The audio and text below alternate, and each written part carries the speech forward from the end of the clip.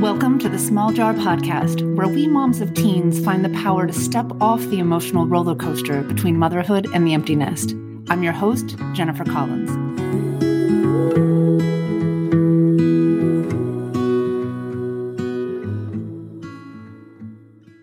Episode number 62.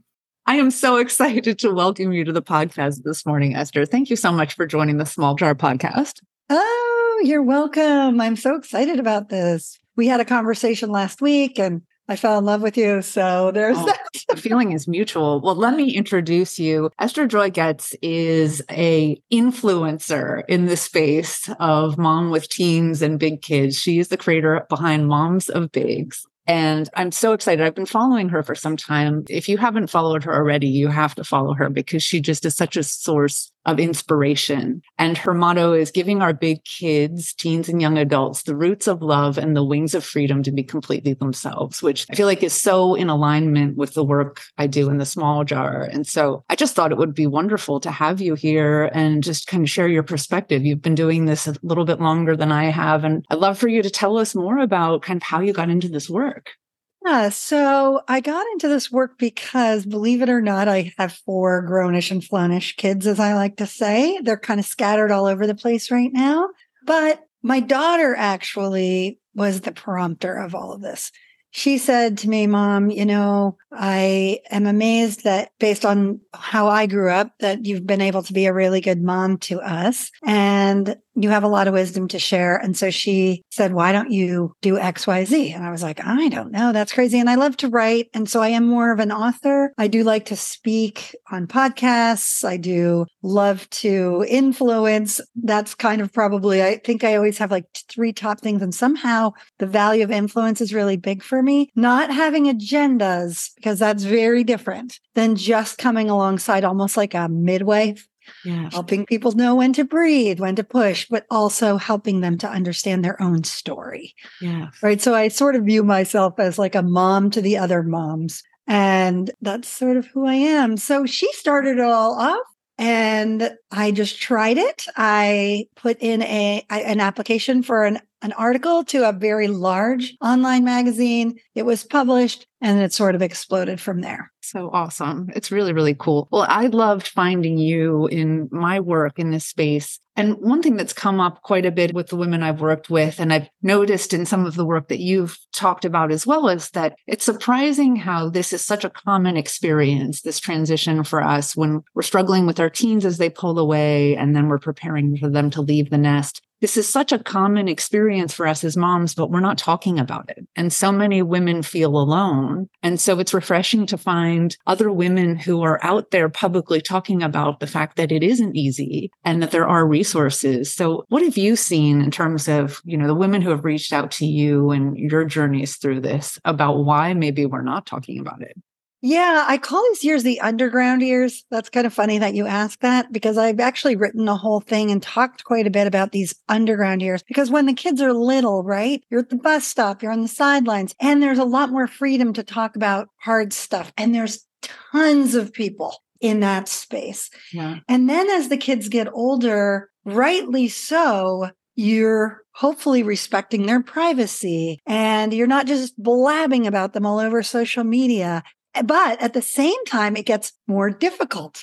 And so you have this right idea, hopefully, of protecting your own kids and their budding adulthood and their independence. But you have the pushback and the grief that goes along with the transition and not really knowing what to do, whether this is good or not, whether you're being a good mom. You don't really I don't think we ever have control, but you lose the absolute illusion of control. In these years, it becomes very apparent that you don't have any control. So I think we kind of sneak underground and we feel really alone. Yeah. And I also think that plays into this whole grief process. We don't have anybody to grieve with alongside. We feel completely alone. So I want to come into that space and say, hey, you're not alone at all. We can speak from our own mom stories while at the same time really respecting our kids. Absolutely. It's our story anyway, and we always need to start with ourselves. Yes. And so there's really good tools out there. There's people like you that are doing that. And I just kind of feel like I don't have all the resources. I can't create every resource. So I kind of want to be like, I say like the Match.com. Here's all these moms. Here's all these resources. Let's see how we can help people see what resources. I do provide some resources, but of course, I mean, I'm just one person. Right? Yeah. No, well, that's such a beautiful way to think about it. I mean, I think you're right. It's the problems become really big. And, everything from sex and drugs to just, you name it, the problems become so big and it's our kids' private business, but it's also, I think I've found with a lot of women I work with, it feels like a reflection on us. If our kids are doing something that, to be frank, we're like a little embarrassed or ashamed that somehow we couldn't prevent it or we couldn't help them through it because we so view our role as keeping them safe and keeping them happy. I mean, even if our kids are suffering from depression or anxiety, it's almost like we want to help them and we have love and compassion for them, but we don't really have compassion for ourselves because we're beating ourselves up as if it's our fault or that we've done something wrong, I think. Yeah, that's such a good point. And I always say, like with the whole safety thing, our job as moms, I've had to flip that on its head a little bit where we give them as much safety as we can while providing freedom as much as we can. And there's that always battle of safety and freedom from when they're teeny tiny to all the way where safety really has to take a back seat to their freedom. I just think that's healthy. That's the most healthy way to live. Even for ourselves, right? It's not that we don't want them to be safe. We absolutely do. But that's why my second half of my tagline is the freedom to be completely themselves. And that's not easy any which way. That's not easy for them. That's not easy for us. But that is key right there, not mini me's. That just drives me bananas when people are like, oh, my me, they went to the same college. They love the same stuff. And yes, are they going to take on some of the things genetically? Of course, but they are responsible to be themselves. And so are we. Back to your point about us. We need to give ourselves the roots of unconditional love and the wings of freedom for us to be ourselves. And until we do that first, we're not really going to be able to do that for our kids. And so, I mean, I'm constantly thinking like, how am I loving myself well today? How am I accepting right where I am as a mom, as a woman, as a friend, as a partner, as a worker, as a, business person? How am I doing that? And then also, how am I providing to give myself the wings of freedom to be completely myself? When that transition happens, it's very sticky. What is our role? What are we doing now? Who are we apart from being their mom? I mean, a lot of us have jobs and careers and spouses and whatever, but we tend to, I don't know if it's evolution. I'm not quite sure it is. We tend to we prioritize put that on the back burner. Yeah, absolutely. And these people become front and center, probably rightly so, but then it needs to shift again back to, oh my gosh, one whole self as an adult is in relationship with another whole self as an adult. And that's where I always say, keep the long view in mind. Your long view is you want to have a healthy relationship between two adults going forward. Yeah. Because that's the thing that's going to last for a lifetime. I mean, that's with everybody in your life. Yeah. Right? That's with every relationship that you have. But somehow these kids that we've birthed, it's way more important to us. And probably rightly so. Well, and I think it comes back to this whole concept of responsibility. It's like ride or die. We're going to keep them happy and make them be happy and keep them safe. And I think it's really interesting, the point you made before about safety taking a backseat to freedom. Tell me a little bit more about what you've seen in terms of the ideal transition there, because I can imagine people listening thinking safety should never take a backseat to freedom. But I hear what you're saying, that at some point, I mean, you quite literally can't keep your adult children safe anymore. They're going to do what they're going to do. Right. And so, tell me a little bit more about that. Well, I will put this one caveat. We are always supposed to be emotionally safe.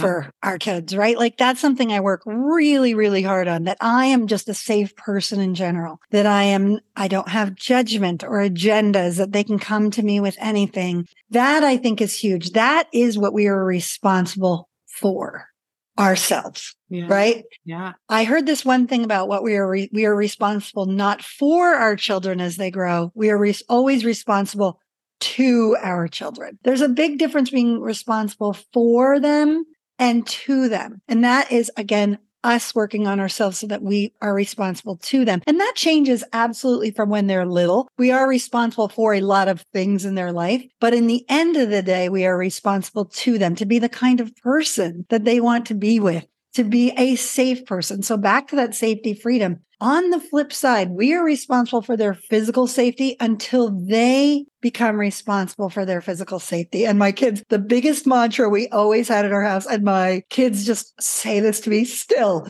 you take care of yourself and your stuff, and you'll never hear a word from me. I love Like it. you are responsible for yourself. But of course, when they're teeny tiny, they can't take care of themselves or their stuff. But soon they can tie their shoes and zip up their coat, and they're responsible for their homework and like brushing their teeth. And so there's this baby step transition, right? Where we move into responsibility two. And so the safety thing does as much as we can possibly do safely. Mm-hmm. And, we get into really big issues. Alcohol, drugs, sex. I mean, we name it mental health issues.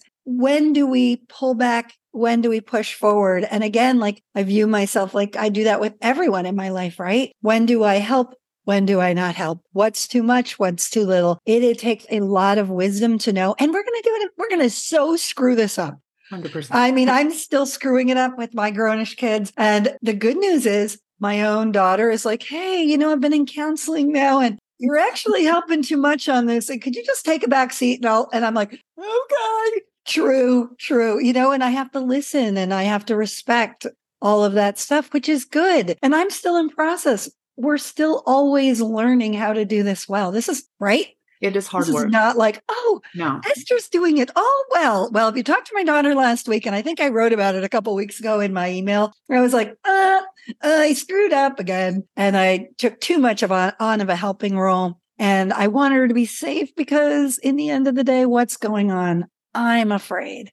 100%, which is why I love when we met last week, you were like, it all comes down to us. And I couldn't agree more. I mean, I think it takes such an incredible self-awareness to be able to let your child fly and let them to start to take the driver's seat. And I think even as you were describing this, you be in charge of you. And as long as you're able to do it, you take that responsibility. But I think so many of us moms also have such a strong opinion about what that should look like, how our kids should take responsibility for themselves. And you have to know your own mind in terms of what kind of expectations you're putting on your child that may or may not be any way in line with what they want for their own lives. And I think, we're so used to modeling what responsibility and being a good person looks like. But at some point, our kids have to take that on themselves. And it may not exactly look like what we want for them, at least not in this time. I mean, particularly not in this time where I've noticed that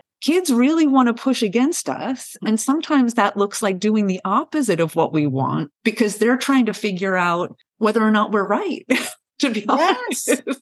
And I think that's a really important thing is what if I have something to learn from my kids? What if I'm wrong? Yeah. What if actually they're right about their own life? And perhaps they are. And our goal is that we want them to learn how to trust themselves, right? We want them to learn how to trust their gut, trust themselves, trust their intuition, and not be dependent on us. That's not healthy. Them being dependent on themselves, trusting themselves. And I think it gets very sticky when we can use all kinds of terrible tools to get our way. And what it comes down to is, like you said before, we're regulating our emotions through our kids, our fear, mostly our fear, our feeling that all is well inside, which is coupled to our fear. I mean, I just think like if we can deal with our own issues, and it really is a lot of times calming, and I'll use a really brainiac word, our amygdala down. Moms are just giant amygdala walking around. It's like a joke, right? We're just like, oh my gosh, this is threatening. This is threatening. This is threatening. This is threatening, right?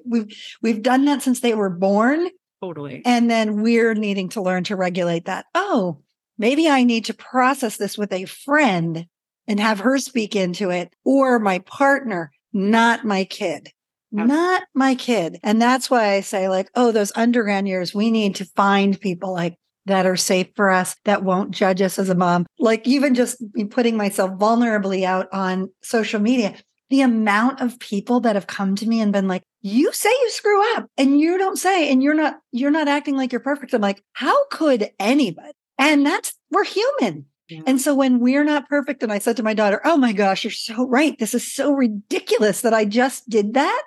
I sent her a long text about what I thought she should do. Then 2 minutes later, I was like, oh my gosh, ridiculous. Take all this away. Stop this from happening. Disregard this.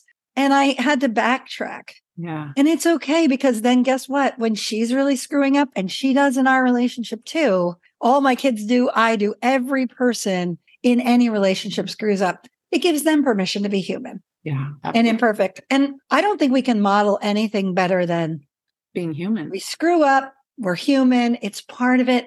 We're a beautiful, giant, beautiful mess. But wow, you're allowed. No perfection needed. No mistakes can be made. We're never too late for what I'll use a fancy word called like restoration or redemption. We're never too late for fixing our relationship with our kids. I don't care how old they are. Yeah. We're never too late. Well, and it just goes back to starting with yourself, because I think sometimes people think fixing the relationship means that the teenager has to change. They have to get in line and, they have to apologize or whatever it is. And, it's so interesting too. You mentioned, we need to kind of process these feelings with somebody other than our kids. And one interesting thing that I found, particularly with my clients is, and, I see this in my own friendships as well, that if you're going through something difficult and you go to a friend and you have that close confidant that you can share with, what they typically do is validate your feelings, right? And they'll say like, yeah, that's so hard. And they kind of also agree with your story about what's happening, right? So, if a child is messing up or they're being unsafe or that sort of thing, your friend's going to absolutely say, yeah, that's terrible. I'm so sorry you're going through this, which on the one hand, I think it's obviously nice. Like, we love feeling validated. It's nice to be able to share those things. But I think then what you lose out on is that reflective, like, why am I looking at this situation in a way that's bringing me pain? Why am I creating this fear? And sometimes that fear is very valid, right? I mean, if there is risks, sometimes we have to process our fear, but there are other times where we create fear in a place where we don't need to. And so I think that what I found and for myself in my own life, I absolutely am not perfect. And so I've come to this work because of needing coaching to help me kind of process all of these negative emotions I've had and address my own dysregulation around parenting and my fear, because controlling my kids and getting them to be who I want them to be just wasn't working for me. Wasn't working for them, wasn't working for me. Well, we can't control them, right? And I think the opposite of love is control. I do. I think the tandem, the things that work hand in hand are love and freedom, right? Roots and wings. Yeah. And then control is just, that doesn't work. Number one, you cannot control somebody. You could hold a gun to their head, I guess, but that's not healthy. And if we want a long lasting relationship with our kids when they're adults, not based in fear, guilt, manipulation, some of the ways perhaps that we were parented, even the way society says, oh, they're my family. I talked to a therapist one time and she said, if I could get rid of 4 words, I would lose 95% of my clients. And they were these, but they're my family. And we never want to put that on our kids. Yeah. But I'm your mom. But I'm your family. I'm your blood. And that's very cultural. Let's face it. I live in the Northeast. That is a big deal here in the Northeast. Family is a very big deal in the state of New Jersey. And I think everywhere. I just think that's an American cultural thing. And yes, it's so valuable because it is where we get our start. But in the end of the day, and I think in this coming generation, chosen family is a really big word right now. And I want my kids to choose me of their own free will. I want to be their chosen family, not their obligation. Because who wants to really, I'll know deep down in my heart, like, oh, they're only here because they're obligated to be here. That doesn't feel good to me. I want to be loved because other people have chosen that. And if we want to shift from that old mindset into a mindset of where teens and young adults are right now, the word chosen family is a pretty big one. Yeah. And I'm happy to welcome that. I'm absolutely happy to welcome that because yes, I choose them and they choose me. And then we're all in a place where we're making decisions based in love and Freedom. I mean, I think that's fantastic. I'm so happy about that. And so I have this big thing that you and I talked about last week called invite, not demand. We want to be an invitational place where I just sent a text to my daughter who lives all the way in California. I live on the East Coast. And I said to her, have you thought more about coming, what you're doing for your brother's 30th birthday? Because he's turning 30. I'm like that old. And I was like, have you thought more about that? I just need to know. Either way is completely fine, honey. I just want you to know your siblings are coming. Everybody will be there. And I want you to know that, hey, because you're doing this, we'll pay for your flight. Obviously, the invitation comes with some money because she doesn't have a lot of it because she's really little still. So, and she's just starting out in her career. And I think like, okay, that's invitational, but no guilt. No, like, oh my gosh, everyone's going to be there. You know, if you don't come, your brother's going to be so upset because he's responsible for his own feelings. And she's not responsible for his feelings. She's responsible to him, but not to be a nice person. Yeah. But she's also not responsible for him. So then it just, you're doing all this bad modeling and then good, and then saying you're sorry, and then hopefully good modeling.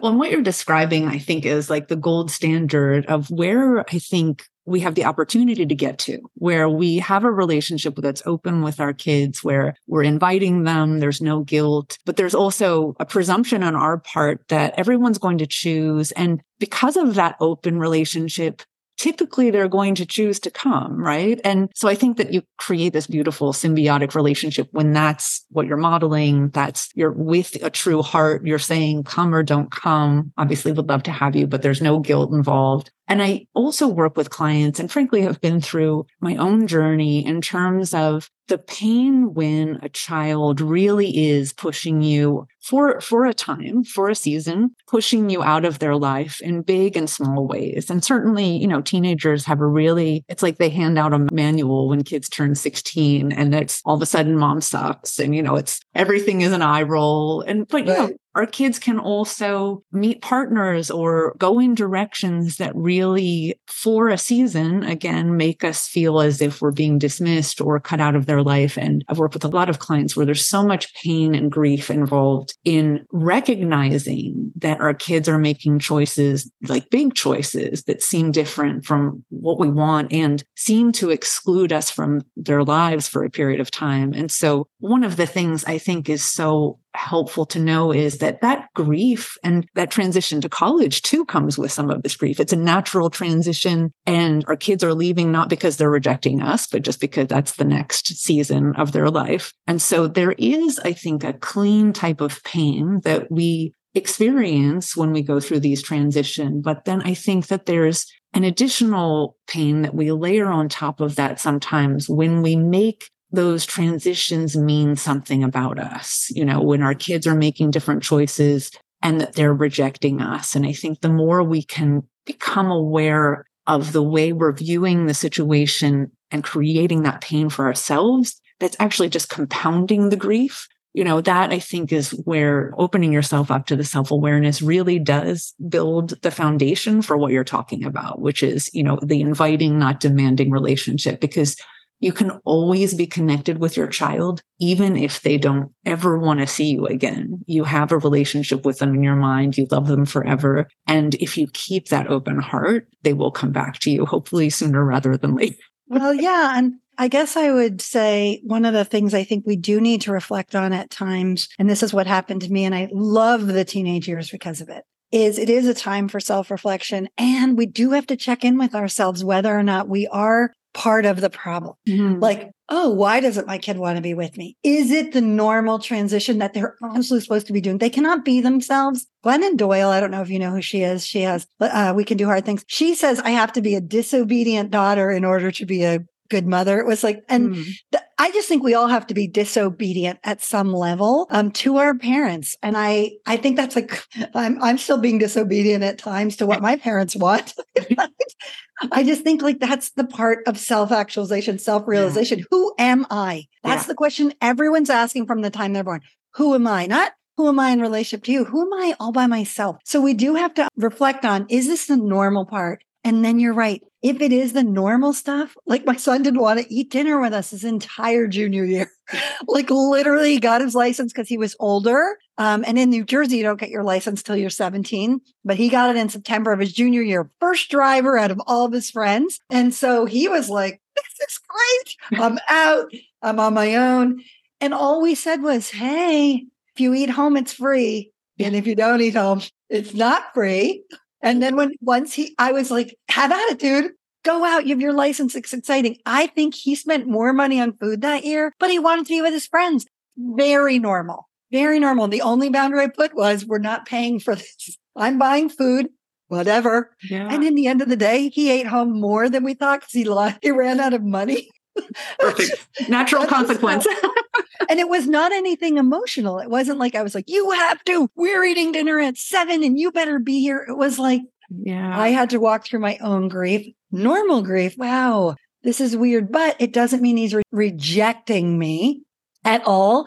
It's just normal versus if I had been like, you have to eat dinner with us. This is how I'm going to lay down the lawn. You can't go out with your friends. You can't use the car, all that unbelievable nonsense that we tend to cling to. Like, what can I do to control them to do what I want? And that wouldn't have worked anyway. He would have just snuck. He would have just made up lies. He would have done all those things instead of like, have fun with your license. Yeah. Go spend all your money. And it was great. And guess what? This is the same kid now that's like, can I come home for my big birthday? Can you plan a party? Can we have all my friends that I haven't seen in a while? Can I be with you guys? When are you guys coming to visit? Blah. And there's just no issue. And I thought that kid was rough for us. That was the kid I grieved the most about. Mm. I was out of my mind afraid. I wasn't sure if he'd be president or in prison. And I think you can be both at this point, but, yeah. I don't know. Like I had to work so hard. Talk about the kid that called out all my issues. Yeah. 100%. I mean, talk about the kid that sent me to therapy. 100%. I actually think that when I first started having kids, I started late. I was in my early 30s, but I don't think I really knew who I was then. I had continually pursued go to college, check, find a husband, check. Now it's time to have a career, babies, check, check, check. And I was constantly seeking validation in that next step, right? Validation that someone wants me, validation that I have kids. And then your kids seem to give you validation because, they do super cute things and they tell you they love you all the time. And so it's so easy to think like, oh, I'm such a good mom. And we think that all of that validation is coming from outside of us. And so I almost feel like, I love your talk about how the teenage years it's like this actual beautiful time where all of your stuff comes up. And it may be the first time, at least it was in my life, the first time where I was like, wow, who am I really? Not in relationship to other people, not in relation to a career or my husband or my girlfriends. Who am I? And what am I making my life mean in a way that's great and a way that's making me feel miserable? I think the more we start to look internally, the more empowered we are to create these beautiful relationships that you've created with your family over time. I think it's such an important message. Yeah, I hear you. And I so agree with that idea that the teenagers are at a time where all of a sudden all the stuff and I don't like the word trigger. I'm trying to change that word to awaken. What is this really? Because then that's like, I can listen to it instead of squelch it. Yeah. I think a lot of times you're like, you're so triggering to me. Oh my gosh, that's so triggering. And we're like, let's, dismiss that. And I like to view it as, what am I being invited into? What's awakening in me that needs to be addressed? What do I need to reflect on? What do I need to look at? And then guess what?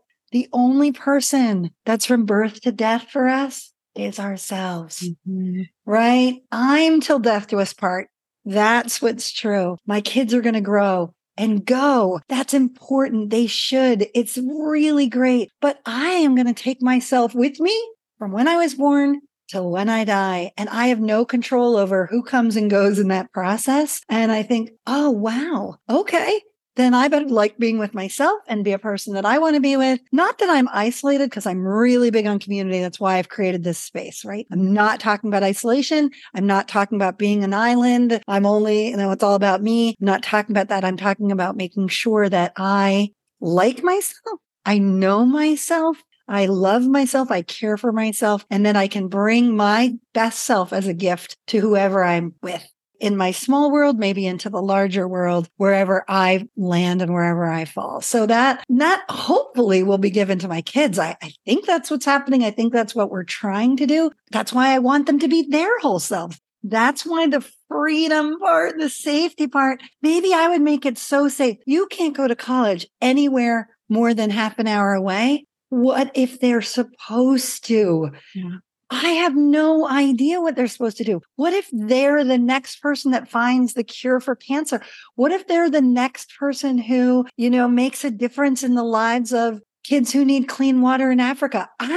That's not my call. Right. But one other thing I did want to touch on that you said is we are allowed to grieve.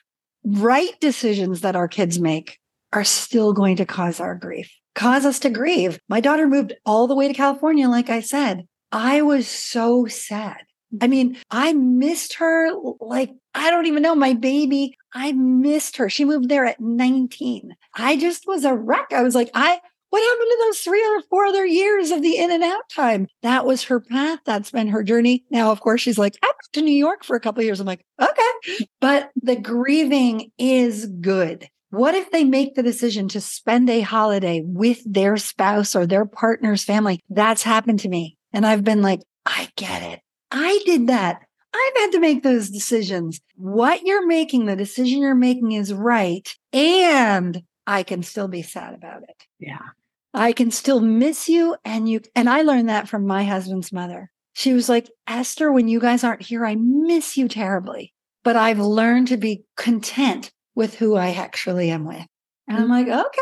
It's so beautiful. And that's exactly, that second part of your tagline. It's accepting your children for exactly who they are. It's just, first of all, there's no other choice, right? They're going to be who they're going to be. And the only part that we're hampering ourselves from when we think it should be different is that we can't accept the beauty of what is. And I think that really does, if you think about anyone in your life, and we all probably have that one person who had high expectations of us, who always let us know that we disappointed them. And we typically didn't want to be around that person because, you feel like no matter what you do, it's not good enough. Do we really want to be that for our children? Like, can we be, whether you're thriving, whether you're broken, whether you're anything in between, hurt, like I want to be the safe place for you to come back to. And in order to be that, you really do have to just know whoever they are, like you maybe are the only person in their life who can accept them unconditionally. I mean, hopefully not the only one, but at the top of the list, right?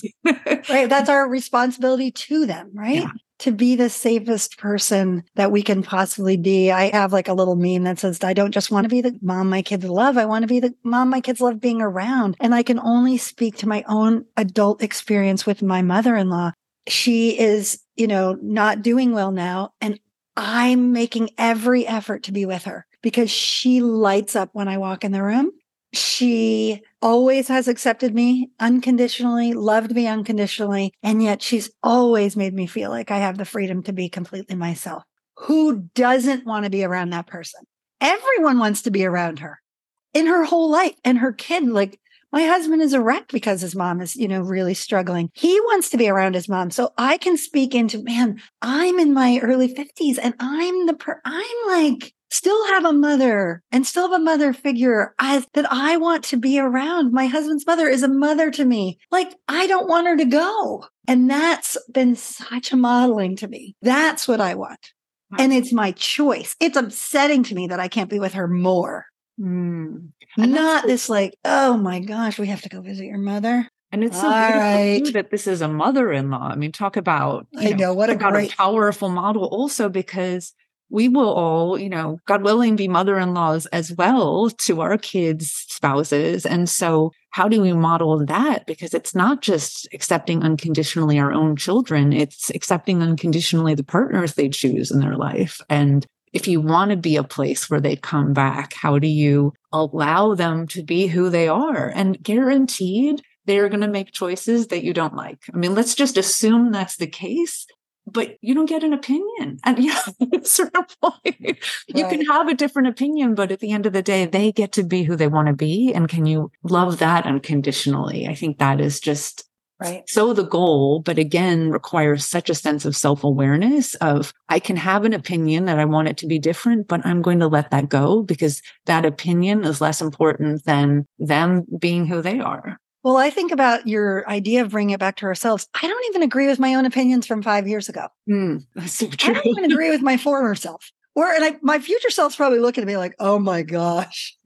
And so I think if we can unconditionally love ourselves and be tender with all of the opinions we've had right and wrong about our own lives. Like I think about what I thought was what meant to be a good mom when my kids were little versus what I think now. And I'm like, whoa, okay, I better hold that carefully and tenderly with grace and like understanding. But I'm like, wow, like giving space for our kids to like have their opinions that may shift and change as they go along. And that's what the beauty of opinions are. And that's the beauty of making mistakes and being human is they might make a decision that they will change in 5 months. We've seen that so much, I'm sure, with our kids' partner choices. I mean, most people don't marry the person they're in a relationship with when they're 13 or 14 or 15. Right. They don't end up they might. I mean, that's the rare person and that's all well and good too. But I think like we've watched them make decisions about what sport they're playing, what hobby they're doing. I mean, if they have ADHD, we've watched them fly through 1,000 different things that have felt like the most important thing. Or maybe they're struggling with a mental health, like depression, and they come out of that. And then they're like, oh my gosh, what I did during my depression was not okay. I wasn't making healthy choices. Or maybe they have an addiction that they're struggling with, whatever it is. I've learned to say to myself, and my own kids. I said it to my daughter last week. Why don't, you can do something for 3 months and revisit it. Who cares? Yeah. Always the idea of like, we're all still learning. We're all still growing. We're all teachers. We're all learners. I'm going to listen to your opinions. You can listen to mine. Nobody's right. I mean, there's as many opinions as people on the planet. Yeah. Absolutely. And what gets wrong when the system goes back is when we say, my opinion needs to be everybody's opinion. Yeah. Everybody, all of my kids, my partner, whoever it is, that's like toxic, right? Totally. This is the only school you should go to. This is the only sport you should play. This is the only instrument. This is the only girl or boy or whoever partner you should have. All of that is based on one person. That's toxic. So I just think like, our opinions change. It's great. It leaves so much openness, like just invitation to become and change and grow and evolve and learn. And I just hope I'm doing that alongside of my kids, is always being willing to grow, evolve, change, and learn alongside of them. And that I hope that creates just a healthy relationship with my people. Well, and I love that in some ways, your use of the words opinions too, because I think so often the way we look at the world, we think of is true. We think it's just the fact that this is the way it should be. And this is the way you're behaving. And this is the way, it's the right way and the wrong way. And as long as we don't realize that that's an opinion, that that's just a perspective, we're closing ourselves off from that growth and awareness that you're talking about. And one of the things I work with my clients on is gaining that awareness, because when you start to recognize your perspective is all relative, it's based on the way you think things should be, the way you want things for other people, and really taking a hard look at what that creates for you, what that mindset creates in terms of how you feel and how you show up with the people you love. And if it's creating wonderful things, keep doing it. Like by all means, like continue to do the things that are working for you. But when you start to notice these ruptures in relationships, as you said, kind of got to look back at yourself. Like, how am I thinking about this situation that's causing me to show up in a way that's not creating a result I want? And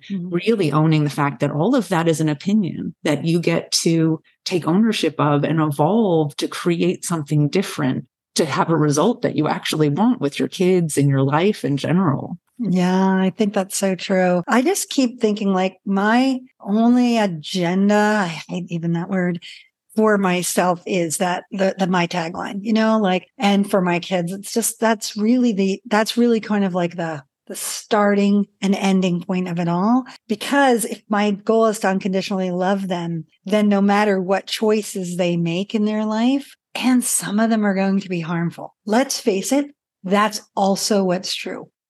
And we have to just be their safe place to land, right? Yeah. When they're being harmful, and knowing when to step in the same way as, and knowing what boundaries to make. All of that is important. Maybe boundaries we need to make for ourselves, that they can't be XYZ. They can't be in our home. We can't give them XYZ money if they're an addict, whatever, all those big issues. Because I know a lot of your listeners are like, oh, this all sounds so well and good, but what if X, Y, Z? Mm-hmm. And I'll tell you, you and I have both been through a lot of X, Y, and Z. And I have no idea what X, Y, and Z is still coming down the pike. But I know the one thing I can do is be responsible for myself, to love as well and as healthy. And boundaries, I love this about kids. Boundaries, and I heard this definition, is where I love you and me simultaneously. Mm-hmm. Absolutely. In a healthy way. Absolutely. I'm looking to love you and me simultaneously. So no, I don't get sucked into you. You don't get sucked into me. And so, boundaries come in. Those are really hard. They need people like you and professional therapists. Like, if your child, let's go to the worst case scenario. If your child is self-harming, maybe they're still on the younger side. The first thing I did when I felt like I believed my child was really harming themselves was I went to get my own therapy. Yeah. And my own coaching, however you want to do it, via a coach, via a therapist. Mm-hmm. And I think that depends on how serious it is. You probably may even need a tandem. Yeah. There where I went, I was like, what can I do? What do I need to do in this situation? Where do I step in?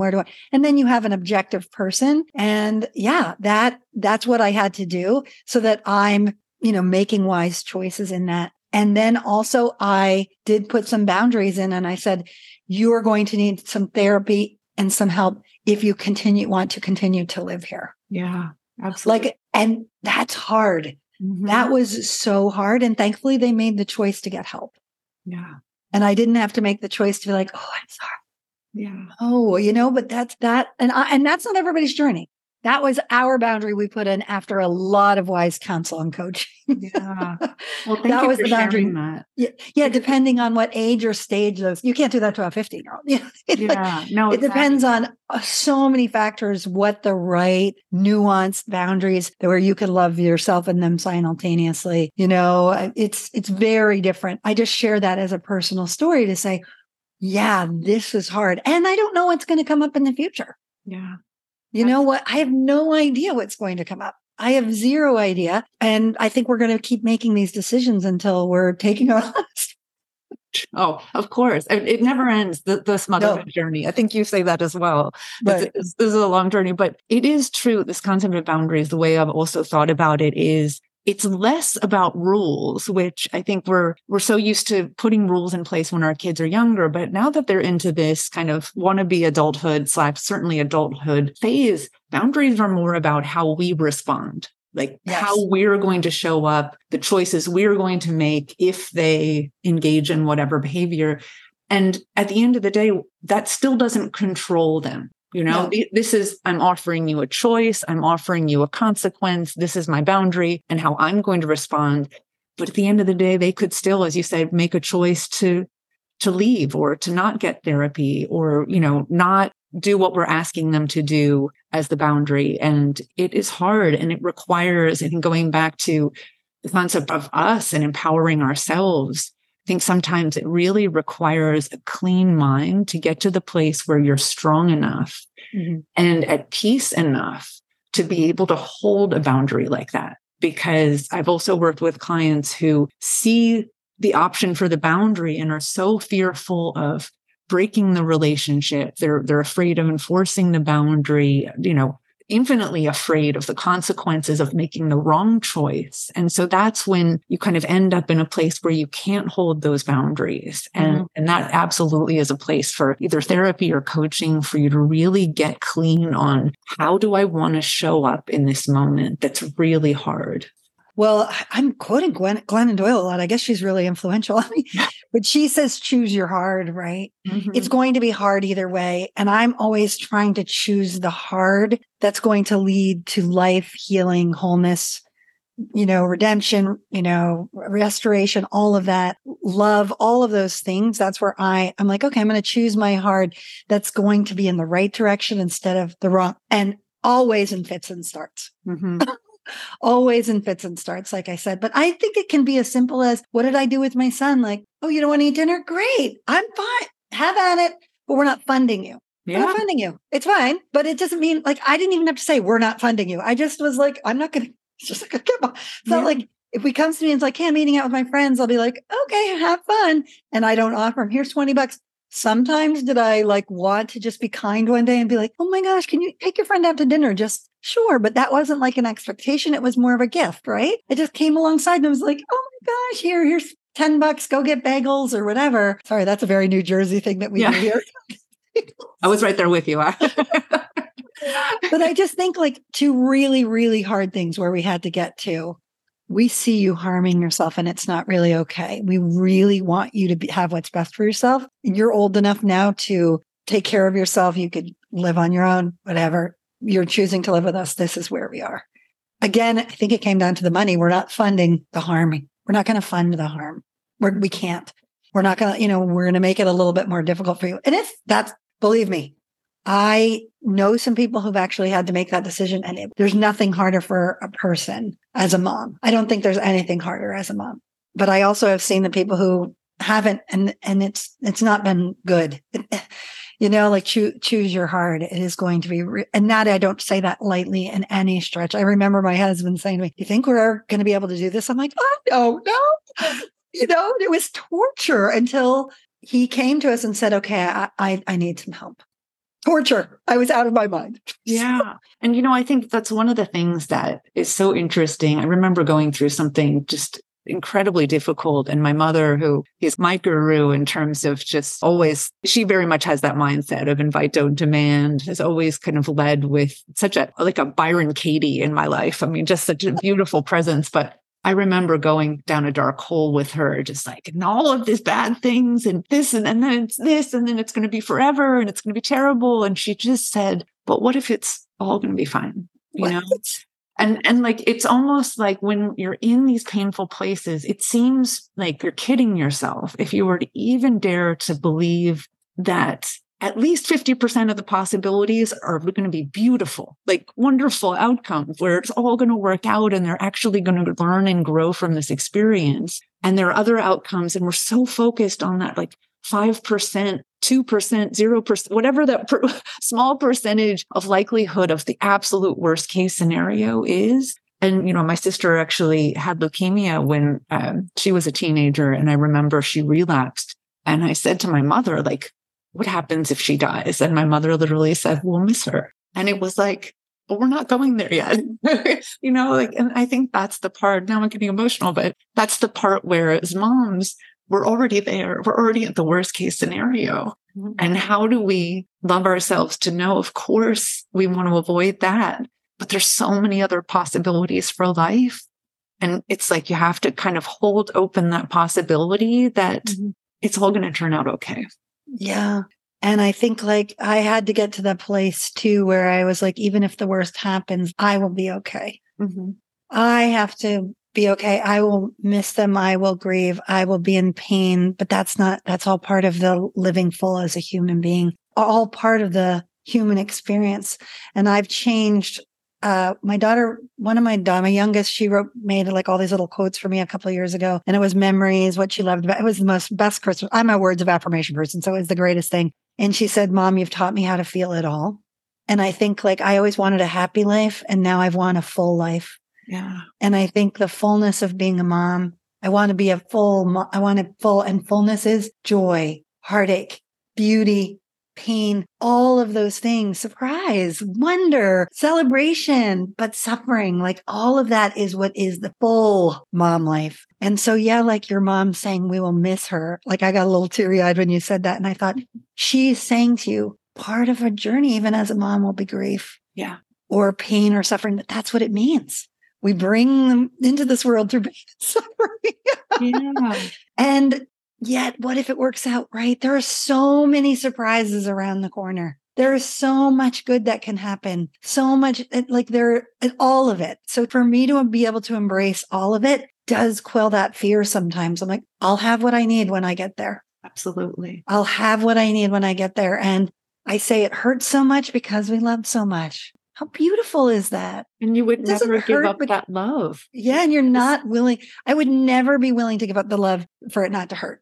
We wouldn't even been moms, like, because it's going to hurt. We know the day we get pregnant, we're like, this is going to hurt in every which way. I mean, just labor is going to hurt. And we spend so much energy fearing the hurt that's not even here yet, that worst case scenario, and almost missing the part of our life, which is just unfolding in front of us, which is maybe not even good or bad yet, but just with this potential for risk, and it's like when you can really see your mind and how, look, I think our brains from an evolutionary perspective are looking for danger.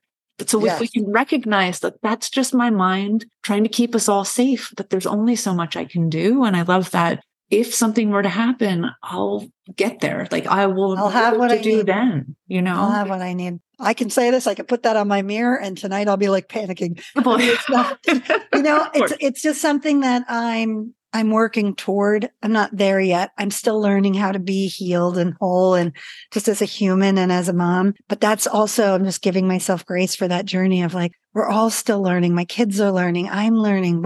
It's okay. We're all in the process of learning what this means. And that's lifelong. I'm not there yet. And that's okay. And it's like my kids used to ask in the car, are we there yet? And I'm like, no. I love it. We're not. But at least we have a destination. And I feel like it's a healthy, good destination. That's my opinion. A healthy, good destination for me to be taking one tiny, small step toward every day. And hoping I can see that as I model that for my kids, then they'll be allowed to be on their own journeys to their whole selves. So that's my spiel. This is rough. I feel every mom out there who's listening. I'm here for you. I believe in you. We're limping together like a 3-legged race. Sometimes we're like tied and we'll make it with 3 legs. Oh, good. And it's all part of the journey, the beautiful. And, I laugh too. I think about all of the ups and downs I had when the kids were little, and, there was certainly pain of it. But when I look back, I only see the beautiful parts. So we're going to get to 90 years old and we're going to look back, and all of this is just going to be such a great learning experience. And so I think it's great. And I love what you're doing. I think it's so valuable to have somebody who's kind of been there and is doing that, but also has some tools in her tool chest that maybe a mom who would come to you for coaching doesn't necessarily have yet. Yeah. And we can just keep adding all kinds of tools to our tool chest. Absolutely. Well, Esther, it has been such an honor to have you on the podcast. I so love meeting you. Please follow Moms of Bigs if you don't already. She is just such a source of information. And I think also a community builder in this world, and bringing together all of the voices that are really exploring, honestly, the journey that we're on. And I think you'll find yourself very much not alone in the Moms of Bigs world. So thank you, Esther. It's such a pleasure to have you on. Oh, you're welcome. I loved being here. If you enjoyed this podcast, please leave a review and check out our coaching program, Mom 2.0, at www.thesmalljar.com. You have more power than you think, my friend.